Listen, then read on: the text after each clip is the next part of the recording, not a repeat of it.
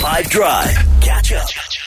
I realized that with the Would You Rathers that we've done, a lot of them are like horrible situations that would never really actually happen to you. You know what I mean? Like carry around a cow for a year or like eat sand for breakfast. You know what I mean? It's normally stuff like that, which is a fun game to play. But I thought maybe why don't I give you a real world one where both these situations have a way of arising and happening, right?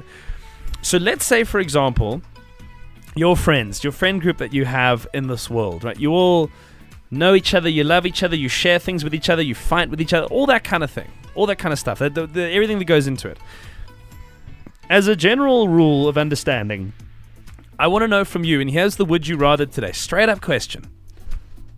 Would you rather know when your friends are lying to you or be blissfully unaware?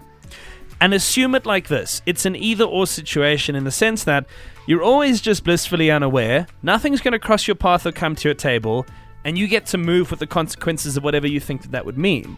Or, every time your friends lie, you have a way of understanding and knowing and it comes back to you. So either you know when your friends are lying to you, or you're blissfully unaware of it. Which of the two would you rather have as an always-on kind of a thing? And why? On the WhatsApp line, 082-550-5151. Good day, 5FM. Yeah, me and my family will be traveling to... Oh, wow, it's Kamal. I'm so sorry. Kamal was, all he wanted to do was win with Engine, which he did do. Now I'm accusing him of lying. I don't know what's happening. Good afternoon, 5FM. I would rather be blissfully unaware. I feel like, ignorance is bliss will apply here because now I never know. So I'm happy. I'm okay. If they're lying, it's their problem. I don't know anything. It doesn't affect me in this way.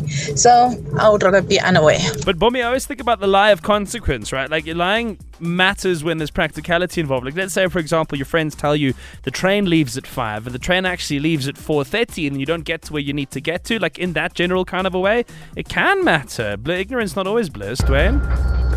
It's a good one today. I think I would choose to be blissfully unaware. Obviously, you trust your friends and you wouldn't think they would lie to you, but let's say that's not part of the equation. I just believe that if someone lies to you, then what goes around comes around type of thing, and it's they who have to deal with it.